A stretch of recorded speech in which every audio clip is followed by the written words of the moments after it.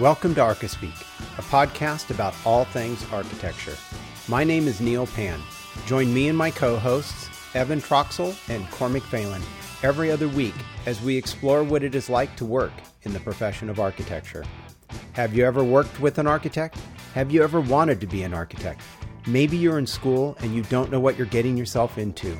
Or perhaps you know exactly what it is like as you've been working in the profession for a long time, and you know that the more things change, the more they stay the same. Or maybe, just maybe, you're planning on changing the world. Join us as we have a casual conversation about all things architecture. It's time for some ArchiSpeak.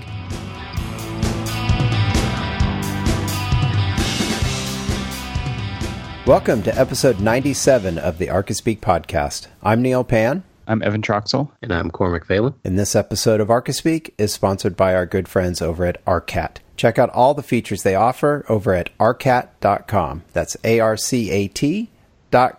First up, we have a friend of the show to announce. We've got Linda Zaff, who is in East Aurora, New York. Thanks, Linda, for becoming a friend of the show. I think you're a repeat friend of the show. Definitely been a friend of ours on Twitter for a long time.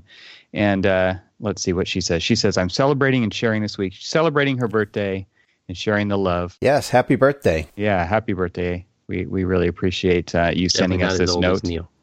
Not as old as Neil, that's for sure.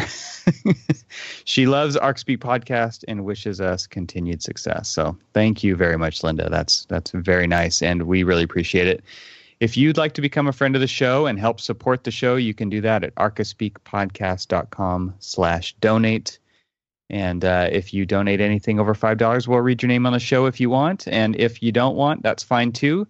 But we appreciate all donations. They do really help make the show possible. That's it for the friends of the show this week. What else we got here? Well, this episode, coming off the heels of our How to Survive a Bayonet Attack in the Architectural Office, we wanted to talk a little bit more survival. You know, the summer's coming to a close. A lot of our summer interns are getting ready to go back to school and hit the books and go on to the next school year. And so we wanted to talk a little bit about architectural school survival. How did we survive? How did you survive? And how they can survive. So take an e-tool to school with you. Exactly. And a can opener. Don't forget, if you need, if the teacher comes at you with his bayonet of words or wit or wisdom, you can good old e-tool to the head and gives you a couple more hours more of work till they regain consciousness. Keep a printout of that diagram we had in our show notes last week with you at all times. That's right. Exactly. So, this is the list of, I don't know if you guys have a list. I think it's going to be kind of just what's off the top of our heads, but this is one of those lists I wish that I had before I went to school. And I there weren't podcasts when we went to school, so there weren't ways to get this information, right? Because the internet was so new. Neil, was the internet even around when you went to school? Not when the World Wide Web wasn't when I started. That's right. But computers as big as classrooms were. Thanks, right. Cormac. Thanks. Appreciate that. Rub it in. All right. So who's got a survival tip for architecture school? Who wants to start us off?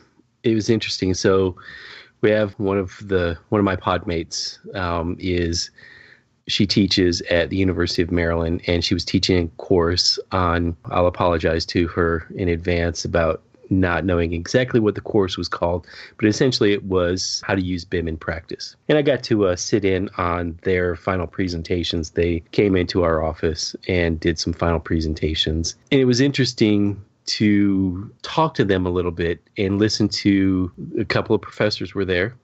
She being one of them. Her husband is also a professor there, and a couple of recent grads, and then a couple of the students. And we were talking about the apathy of the disconnect between the profession and school and things like that. And I don't know if this is necessarily a list topic, but this is kind of a bit of advice that I gave one of our interns that's going back to University of Maryland and continuing on her master's program. You see what the practice is. You see what you're doing in school, and you can see the sea between them and the disconnect. See the sea. You can see the sea and the disconnect between practice and academia in certain aspects. And it is closing and it is changing, you know, and I don't want to be too negative about some of the things that we've talked about in the past. And because I do see that, you know, there's an evolution in the education to kind of start to slowly close that gap between what profession is and what the academia is. But there is still, it still exists. And what I was trying to explain to her is that you see what's going on. And now you have the tools that are available to you on how to close the gap between what you know you're going to need coming into the profession, especially early on in the profession, and what you are getting and what you're not getting in school. And use your knowledge of that gap to kind of help guide your career in school to filling in those blanks, making yourself more marketable, making yourself the person that the firm, once you graduate, wants to hire over everybody else that will be going after those same jobs. And one of them, obviously, is get more experience, spend more time working in an office, try to get those summer internships. If you can't get them with the big coveted architecture firms that are out there, go to the small firm. Go to an engineering firm. Go somewhere that you will have some exposure to the professional life and the practice so that you're able to make yourself more valuable. Because when a firm is looking for a new hire, they're looking for somebody that knows how to navigate around a professional office. And if you're the person who's graduating with no professional experience and you're going up against somebody who has professional experience, go ahead and take the wild guess on who exactly it is that's going to get the job over the other person. Yeah. I mean, I don't know how it is with your firm, Evan, or Neil with yours, but we do look at people who, you know, obviously you're going to look for people who've got, you know, the drive and all that other stuff, but you're going to look for the person who has the professional experience. Yeah, I think that's all good advice. I mean, I would even go so far as to say, and I'm sure we've said this before, but get different types of experience, work at different size firms. Oh, yeah. So that you've got the small firm, the medium firm, the large firm experience, if you can, the construction experience too, learn how things go together. So I think all that plays together into that. And just more experience is better than less, right? So I don't know if it matters how corporate or what specific type of experience it is, but anything you can bring to a firm that's not just academic is going to be a good thing. Well, you know, you've got you obviously have got like the Starchitect firms that everybody wants to have that on their resume. And when I was in school, everybody wanted the rural studio on their resume because, and still do, and with good reason. I believe that gives you a lot of really terrific practical experience. So what did you guys do to gain experience through the summer? And what kind of firms did you work for, or what kind of jobs did you take? I mean, what was interesting about mine is, you know, not only did I work for a couple of different architecture firms of varying sizes and varying degrees of different project types, but I also worked on a roofing crew. Learn how to basically install and flat roofs and flashing and all these other things. And the one thing that I know for certain when I'm working on a project is how to detail a flat roof, because I know how to install them. Yeah. Well, I went to work for the firm that I work for now, actually. So I haven't worked there since I was in college, but that's where I got my initial internship. And I've done so many different things there. When I started, you know, I was working in what we called entitlements, which was I basically did spreadsheets and like floor plan diagrams to get funding for schools. And ended up building the first 3 websites for the company. I designed school. I did like panoramic photography. I just kind of did whatever. I made blue line prints in the print room and got choked out by the ammonia. I mean, there's so many things that when you're an intern, you just kind of do whatever anybody needs you to do, right? And that's basically what I did when I was working there. So I did that for 2 years and ended up getting hired there when I got out of school full time, and continued to work there for 4 more years and before I left to go do other things. But and now I'm back again. But I definitely now wish that I would have been given the advice to go work at different sized firms each summer. And just get a wider range of experience so that you can have a big picture vision of what the profession is like, so that you can then kind of pick after you graduate where you really want to start digging in and applying your talents and your specific desires and career goals so that you can be intentional about it, instead of just getting the first job you can get and just waiting for them to tell you what to do. And then that just becomes a cycle that's hard to break out of once you're working for a firm and just constantly kind of reacting to what people are asking you to do. It's much better if you have, like I say, just like a sense of intention about what you want to get out of your career, so that you plot that path out for yourself. Right. What about you, Neil? What did you do during school? Well, actually, before I get to that, I want to just touch on what Evan just said, which I think is a fantastic idea. Quite the opposite of what I did. But I think one of the traps that interns, students working in, during summers and such get into is that they go work at a firm and they have a good experience maybe over that summer. And then, of course, the firm wants them back because, okay, we've invested some time in you. You kind of know our systems, how we do things, and we'd love to have you back. It's almost like the guaranteed job the next summer or the next spring break or something if you do that. And that's all well and good, but I think that you are missing out on an opportunity to do exactly what Evan just said, which is to get a broader picture of different sized firms or different product types. If you're able to do that and maybe over 2 or 3 summers, get some broader experiences, I think that'll definitely give you a leg up on what you're going to want to do in your career.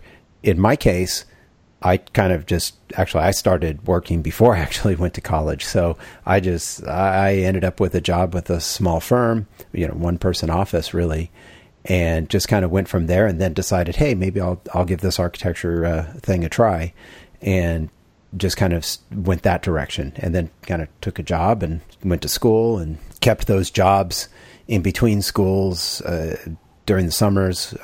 There were a couple of bumps in the road there because at the time the economy tanked, and I lost one job the firm closed, and then went to another firm, and that ended up dying after a couple of years. And so anyway, I had some bumps in the road along that path. But when we were just coming out of the poor economy, the early 90s, I took a job working for a mostly residential firm, and ended up setting my career pretty much for the next 26 years after, or almost 20 plus years after that.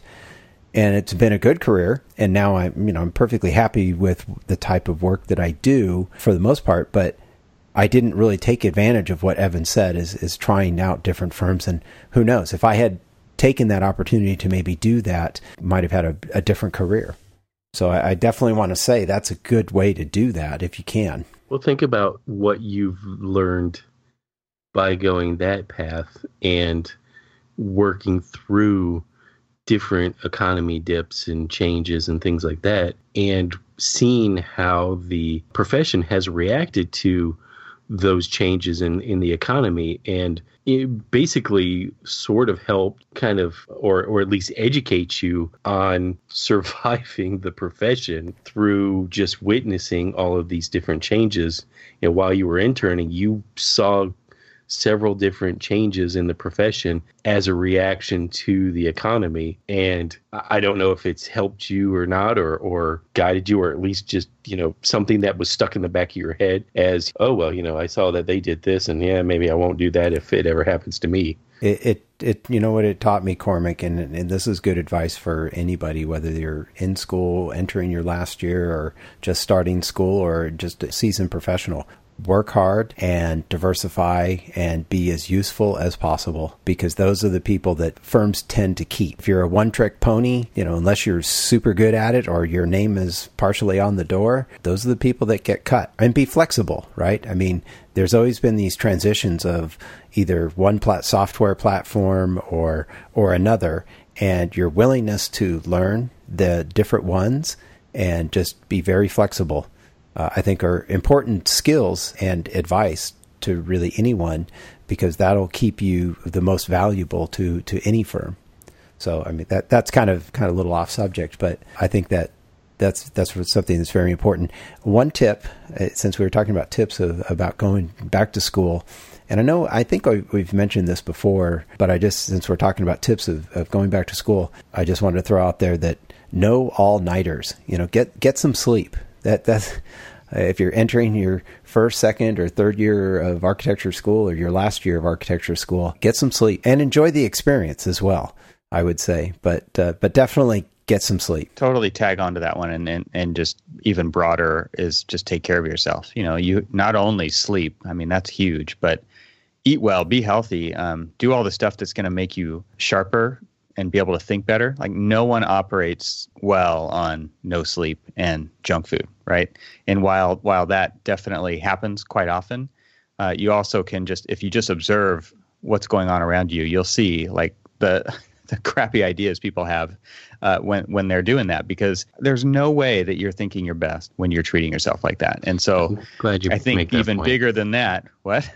I said, I'm glad you're making that point, because if you didn't, I was going to jump in and say that very thing. So yeah, I'm glad. And even so, if you even wind that back a little bit further, I think what it comes down to, and this leads into a range of these types of things that a lot of people, these kind of traps that architecture students fall into, which is just get really good and take it really seriously. Manage your time and set priorities. If you don't manage your time well, you are going to be up all night doing all-nighters. I mean, there's no way around that, because no matter what, you have to finish. And I guess this kind of plays into another tip I have too, that I'll get to in a minute. But if you can't manage your time, and if you can't say no to things, right, which is all about setting priorities, you have to decide what's important, you basically will not do well in architecture school. So even though you may not, like me, I'm a designer, I'm not a project manager, but I sure as hell know how to manage my time, and I still don't stay up all night working on projects, because I get them done when I need to get them done. I don't wait until it's too late to get them done. So you're going to learn not to procrastinate, because you're going to get really good at managing your time. Yeah, I'm glad you said that last word, because a lot of times the all-nighters, and as much as people don't want to admit this, all-nighters are usually a sign of procrastination or bad time management. Well, they are not a badge of honor, which they sometimes come across as. Everybody's, in fact, I was joking about doing a 5 straight night wide awake just work session, and I even told them, I'm like, as much as that sounds like, oh wow, you stayed awake for 5 straight days, no, that wasn't a good thing. That wasn't a smart thing, and it sure in the hell wasn't a healthy thing. I wasn't thinking straight. It took me a while to recover from doing that. At the time, I thought it was the only thing that I could do so I could get everything done that I needed to get done. Sure, I was balancing still being in the military at the time with school and stuff like that, but that wasn't really an excuse for what ultimately was the root cause of that, and that was my poor time management that I had to learn, and I'm still learning how to be able to pull myself out of that. But yeah, I'm so glad you brought up that. Well, and I can tag on to that last one a little bit here and just say that, when I said to learn how to prioritize, there's not going to be too many things that should be like top priorities on your list, right? There should be 1 or 2 things, and that's how you prioritize, right? Otherwise, I mean, you can have a list of things to do, but if you cannot prioritize what the most important things are, you will end up procrastinating on something else. So I just think it's worth pointing out that once you start thinking about what your priorities are, the picture becomes clear of what you have to do and get done. And so it can be a relative term, but ultimately it means making decisions. And then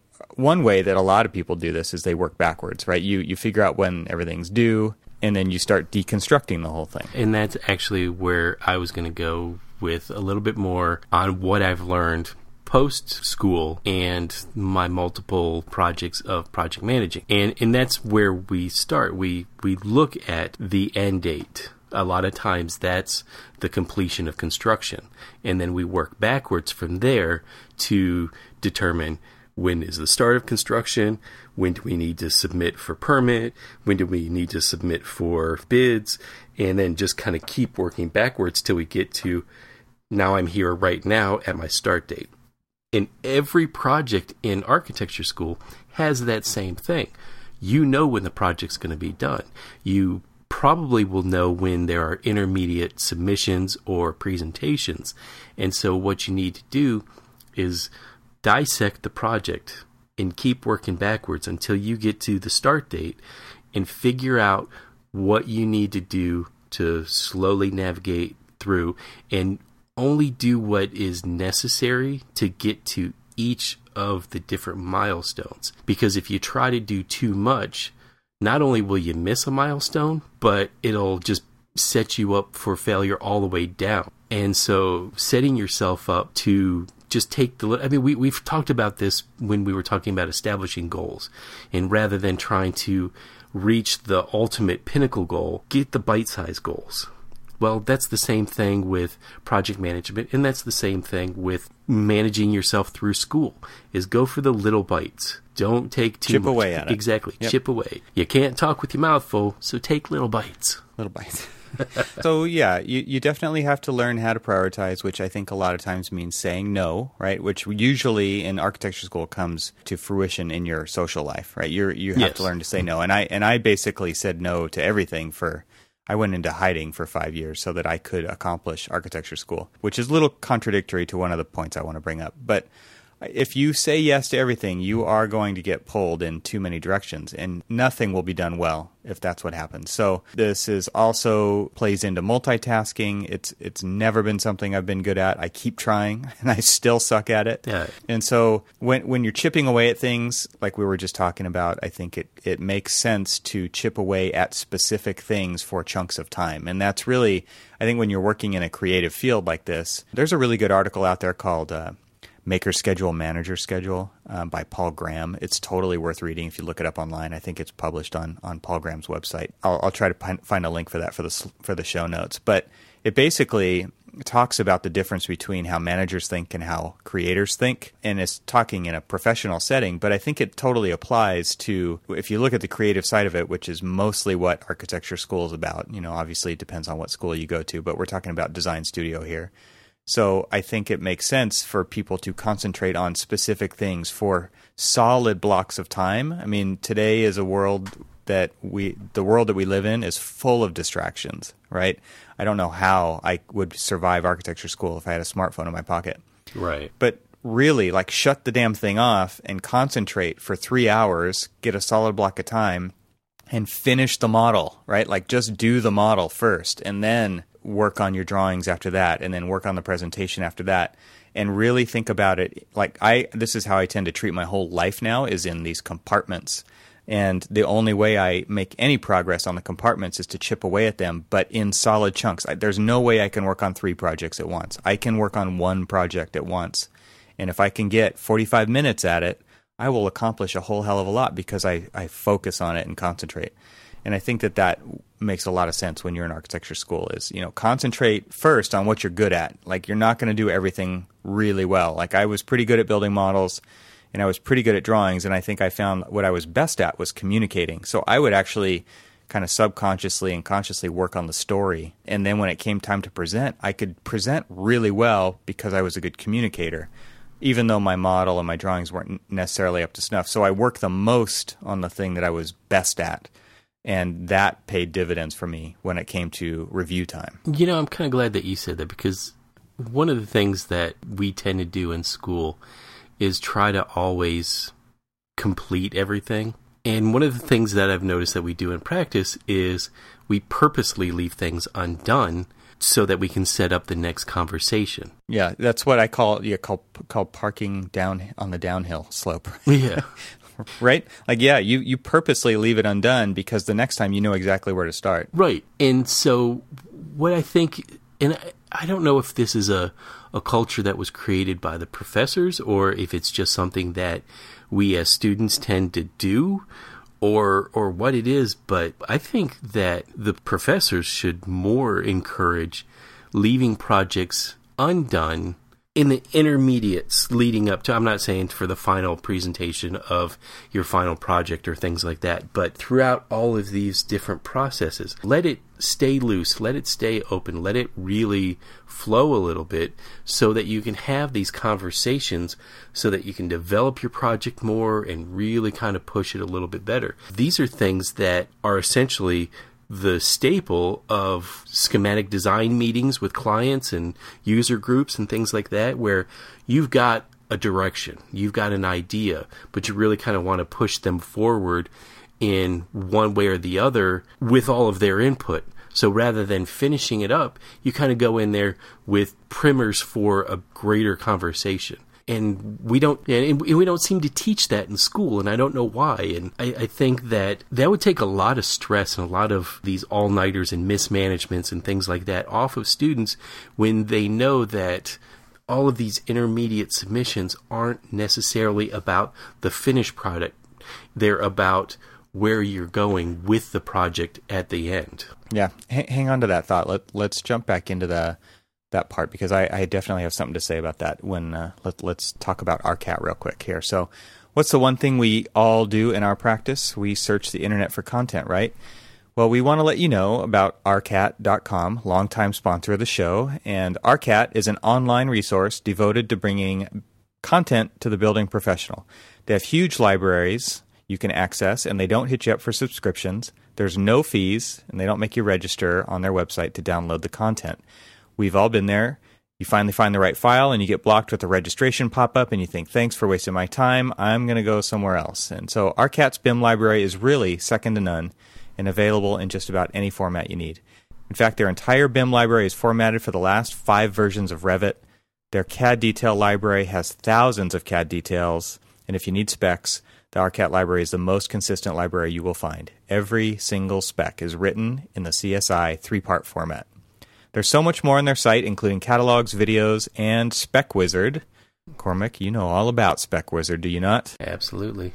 They just sort of helped me out with some horizontal cable railing. Nice. It's a lifesaver at times, right? So head over to arcat.com. You can also download their app. They are mobile as well, and check it out on the App Store or the Google Play Store. It's a great free resource, and you don't have to register to use it either. Check out ARCAT today at arcat.com. And don't forget, you can provide feedback on their website. So if there's something that you wish ARCAT did or did better, let them know. They would love to get feedback, especially from ArcaSpeak listeners. So if you look on the right side of every page, there's a button. You can make suggestions to make ARCAT better and what you want it to be. So tell them that ArcaSpeak sent you when you go to arcat.com. And thanks, ARCAT, for sponsoring this episode of ArcaSpeak.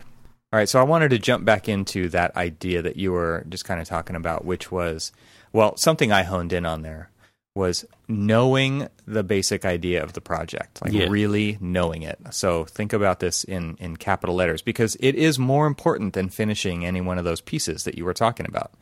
It is way more important if you can communicate your powerful idea. Even think of it kind of like as an elevator pitch, or think of it as components that you can use to build the conversation, because that is going to be way more engaging to a jury in the end than your model obviously can't stand on its own, and your drawings can't stand on their own. You have to use everything together. So if you can communicate the basic idea of the project and it can be incredibly clear, that is going to be way more powerful than spending all of your time making perfect models and perfect drawings. If you can point at things and reference things that help fill in the gaps of the story that you're telling, I think you're going to have a much better crit when you actually go for that final review.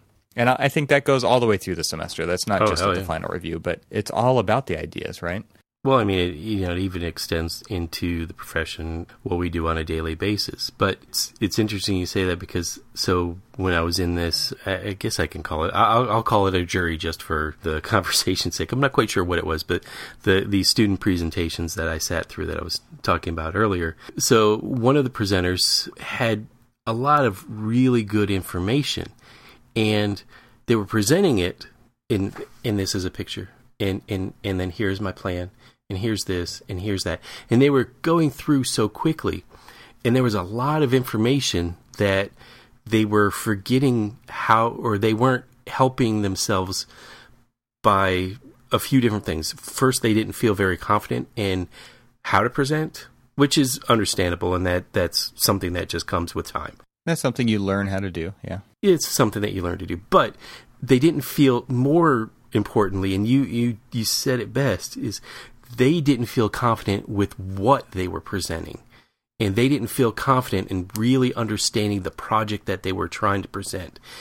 It's their project. They did it. They're the ones who put all of this work into it, but they had absolutely no clue of what the hell they were presenting.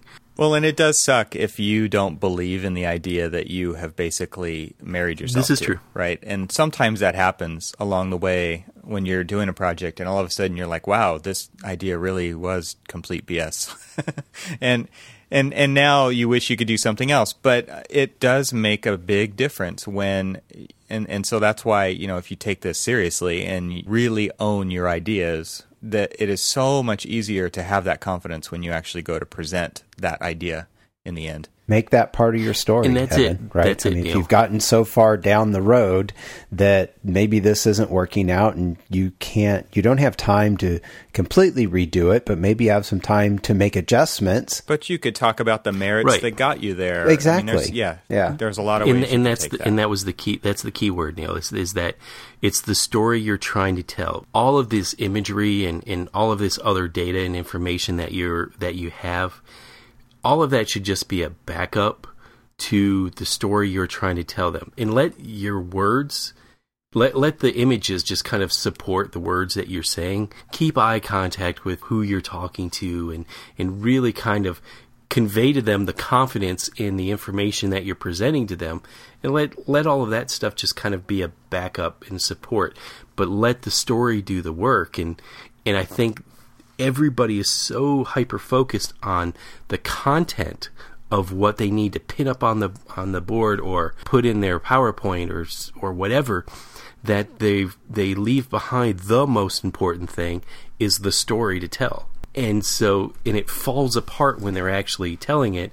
And that's typically where the professors always love to dig in and like tear people apart and things like that. A lot of time... No, that's their job. We don't know that, do we? But I mean, where they should be tearing into people is instructing them, and not necessarily tearing in, but at least instructing them on the merits and the value and the importance. Let's rephrase that: the importance of the story, and less about all of the pretty pictures. Let me throw something out here because I think you're right, but I think that there is a nuance to this, which is think about how movie trailers are made, right? The movie's not done yet, and there's a bunch of little pieces, and what they say is a lot of times the trailer's better than the movie, right? They use all the right lines in the trailer. They've got the best scenes.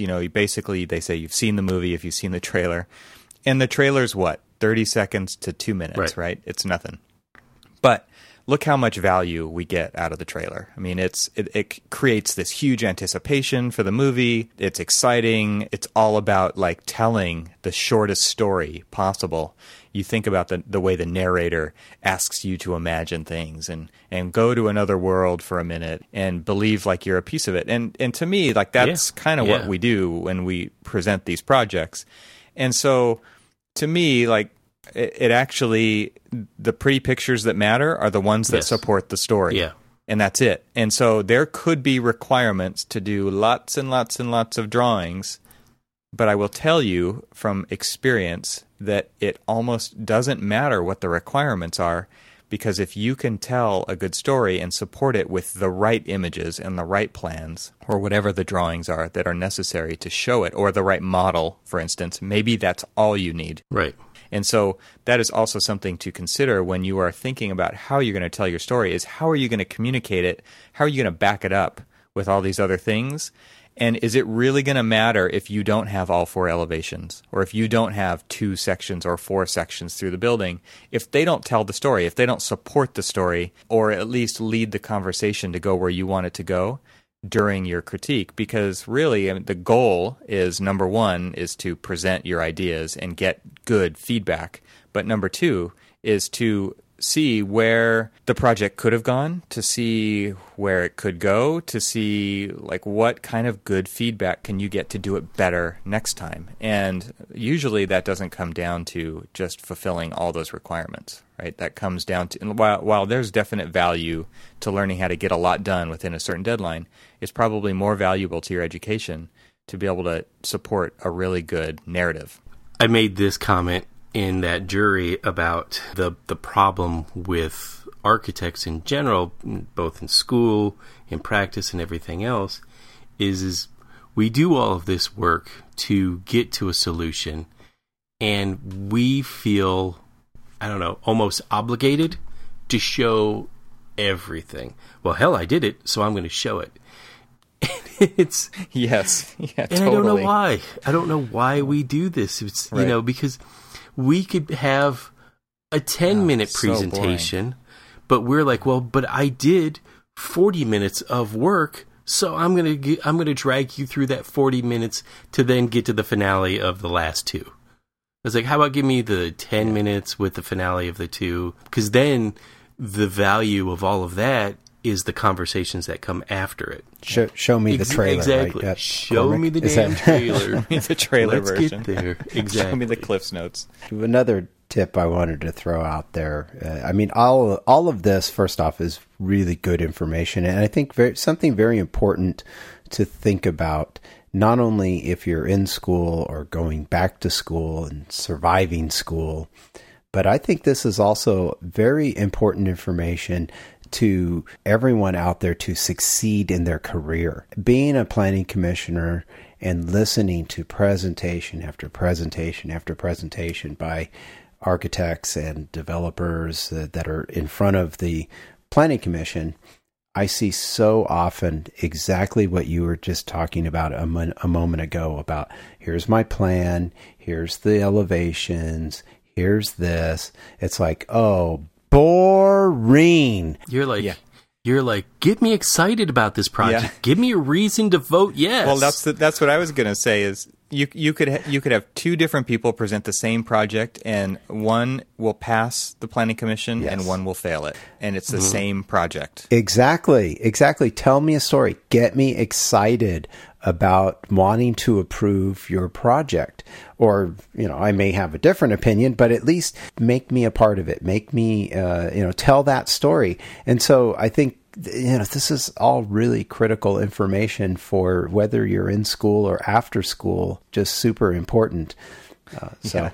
I agree, Neil. And if you're not excited about it, how do you expect someone else to get excited about it? Exactly. Yeah. That's a big, huge point, right? If you are sleepy, if you're falling asleep and you're disheveled and you're just there like drooling and you're trying to present a project, it is going to go nowhere. It is going to fall totally flat. I don't think I've ever mentioned this one on the show, but I think it was one of my third year design classes. The professor, the night before our crits, all being the next day, right? At some point at the end of the quarter, he actually came back to class at like 10 o'clock that night, or maybe it was 9 o'clock that night, and made us all go home. It's like, that's it. We're done. You are done. That's the deadline is now.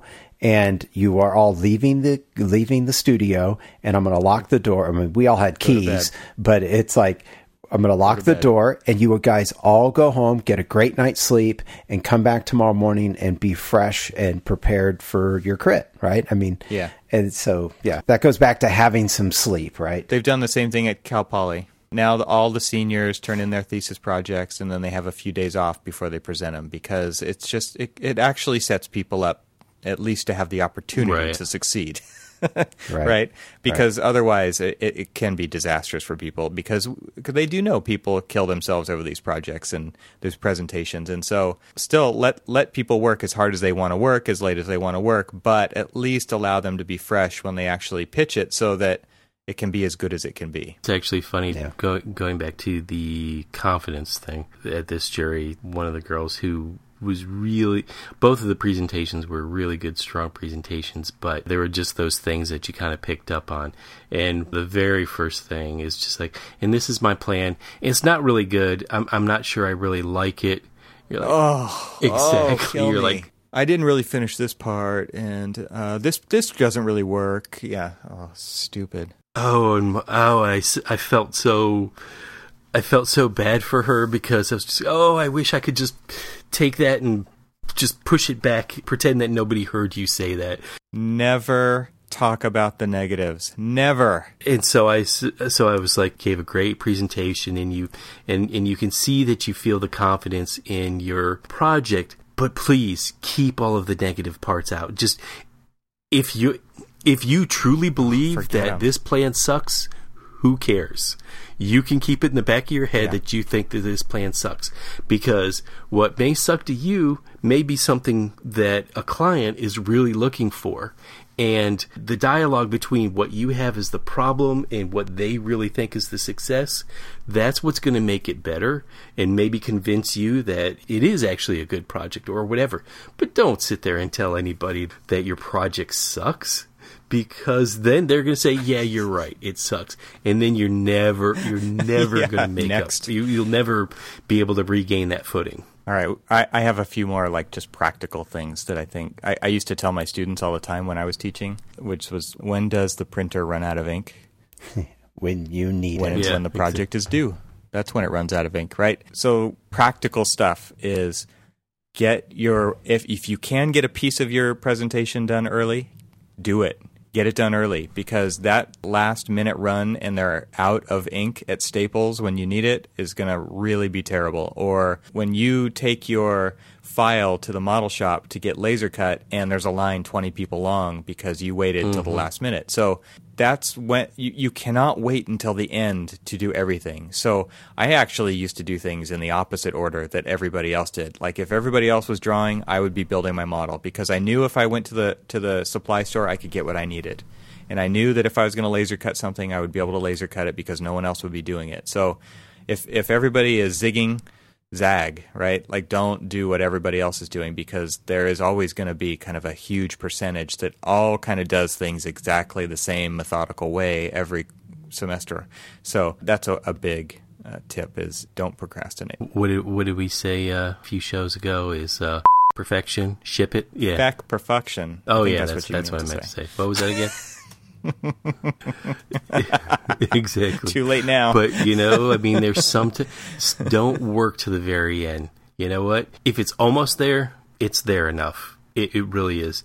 Let your presentation do the rest of the work. Get done and get that sleep. Does that work for submitting construction drawings to the city? Yeah. Honestly, yeah. Just wondering.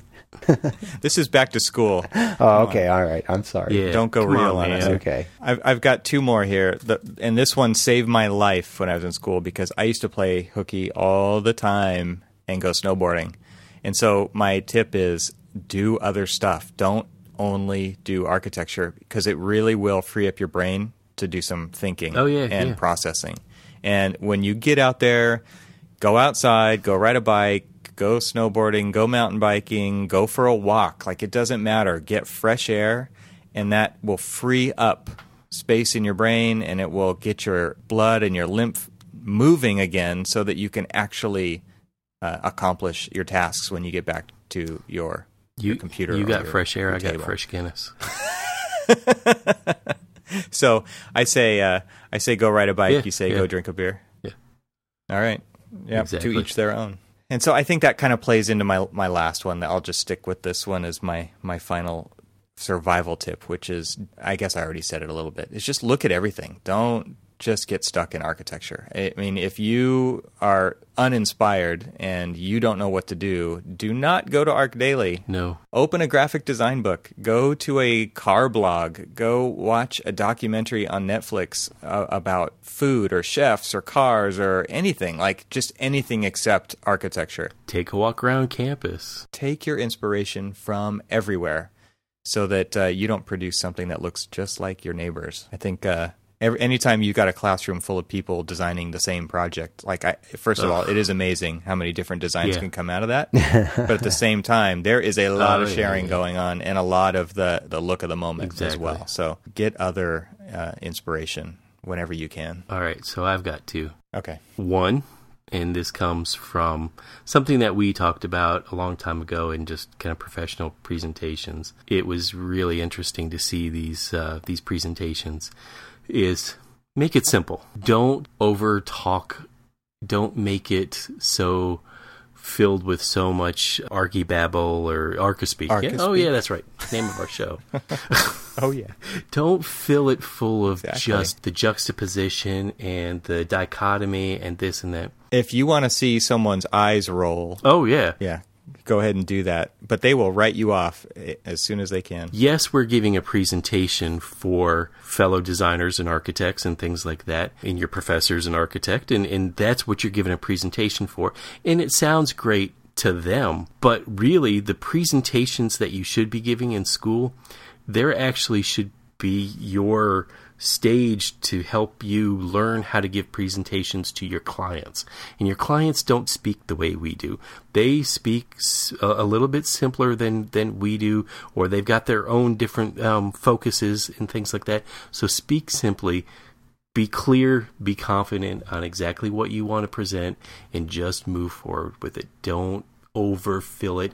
Don't overthink it, because a lot of times when you're overthinking to find that big word to impress somebody, that's when you start to stumble, and that's when the confidence starts to fall apart, and you can just kind of see the whole thing unravel because you're trying to dazzle people with big words, and simple would be better. Yeah, usually that means you're trying to cover something else up, right? Like you're trying to take the attention away from something else to focus on what you're talking about. And so yeah, just keep it simple. I like that. KISS, right? Keep it simple, stupid. And so the next one is, and this is something that we never do, both in the profession, or it seems, well, maybe in the profession, yes, but in school, we're so hyper-focused on the students we're with and the professors that are teaching us that we never actually look to the profession for help sometimes.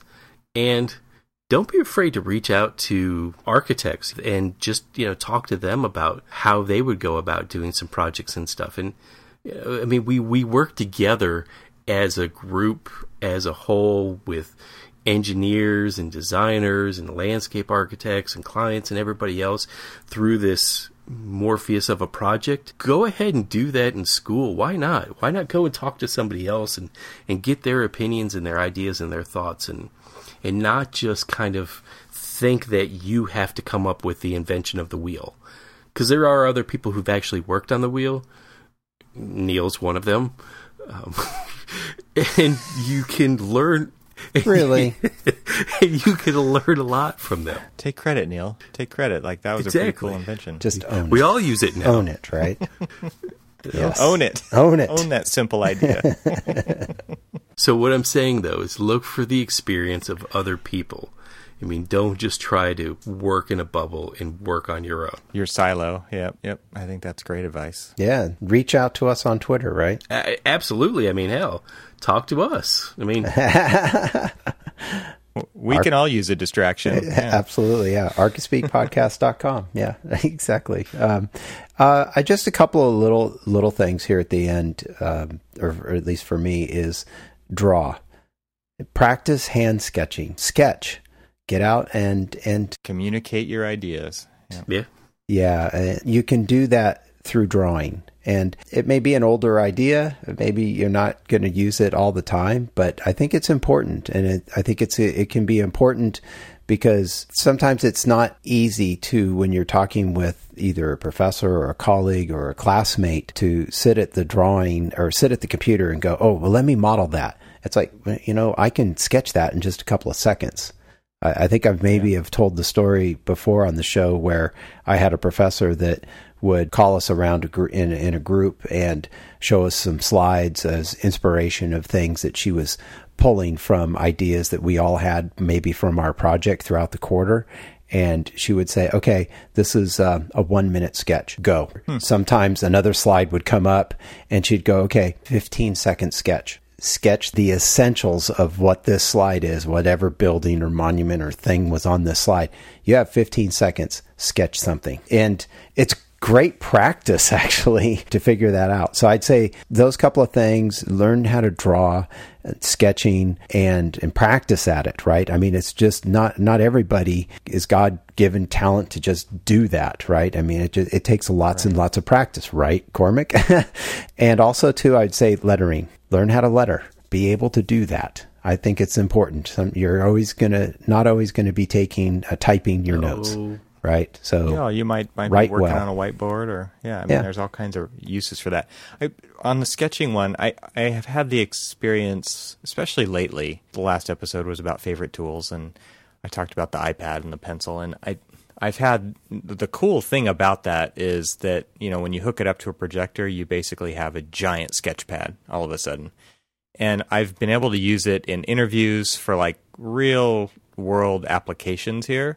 And you guys know what it's like to communicate through drawing when you're just sitting with somebody and you're drawing something out and they get kind of mesmerized by it. And obviously, I'm kind of talking about non-architect people here. This is such a valuable skill.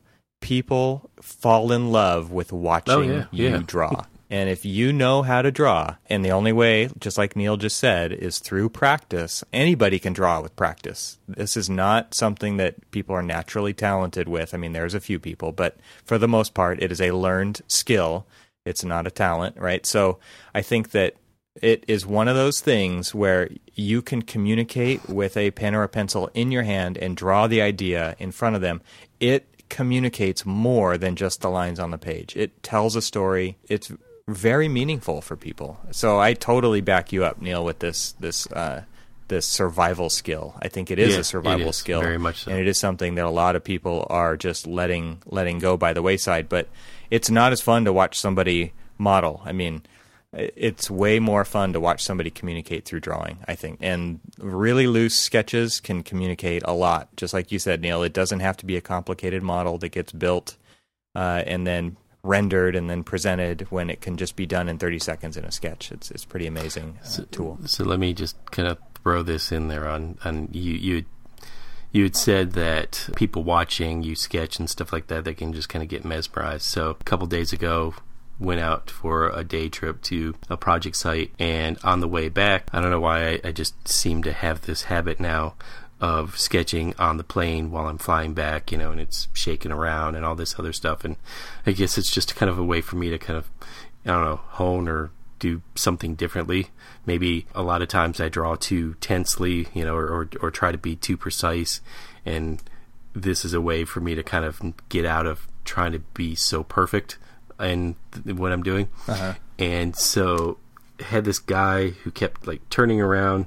He was in, I was on the aisle and he was on the aisle, but a couple of seats ahead of me, and he kept like turning around and kind of like watching me, and then the lady next to me kept watching me. What's he doing back there? One of the stewardess, she kept coming up and kind of like looking and pointing down at my sketchbook and stuff. And so I literally had like an audience of people, and I could hear a couple of people behind me who could see over my shoulder that watching me do all of this stuff. And though I wasn't intentionally trying to draw on stage, it felt like I was drawing on stage, and had a captive audience of at least a good 6-7 people kind of like paying attention to it. And so then the plane lands, and I'm putting all of my stuff away and take my headphones out, and people are like, "Oh, that's amazing! Just I saw you pull out your book, and it was just a blank page, and then look what it looks like now. It's amazing." And I was just like, "That's kind of cool." Yeah, that's cool. Yeah, definitely. That's very cool. I think that having that ability to just turn a blank page into something is something that everybody struggles with at some point, right? And it's a skill that you can get through just by doing, right? Just open the sketchbook, put a mark on the page, and start there, and you run with it. And the more you do that, the less intimidating the blank page becomes. And if you think about it, it's what we do in architecture. We turn that blank page into something that hopefully gets built, right? Yeah, exactly. All right, cool stuff. Yeah, absolutely. All right, so hey, before we go, I want to give a shout out to ARCAT. Make sure you check them out at arcat.com and thank them very much for sponsoring this episode of Archispeak. And for links to our catalog of episodes, visit our website at archispeakpodcast.com. At the site, you can also sign up for our newsletter that will include just the links to everything we mention, along with our friends of the show and other things like that, but nothing else. We don't send you anything else, so don't worry about that. Between episodes, feel free to join the conversation by leaving comments at our website, again, archispeakpodcast.com, or even on our Facebook page, which has been blowing up lately. I can't believe all of the people that have been liking our Facebook page, so big shout out to all the people paying attention on the Facebook page, or even on Twitter. We like to engage on our own individual Twitter accounts and the Archispeak, which is ARCHISPK,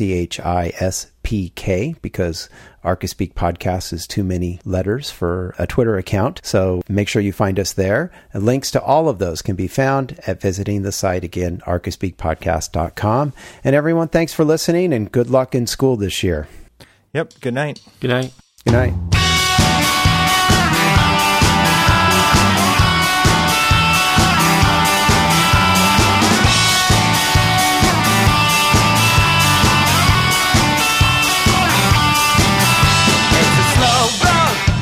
You have to walk it, you can start now, or you can hang your head in despair. It's the only road will take you there. They may tell you that you'll never recover, baby. I've learned one thing or another about you. It's the only road to get you there. And if they don't know how to treat a lady, maybe you can teach them how to act. They could use a little bit of discipline and a hand on the backside, baby. Let's pretend we're doing the right thing. And while we're at it, have the opposite day. Some like to hug, some leave a bruise, some need to know I'm ready for you.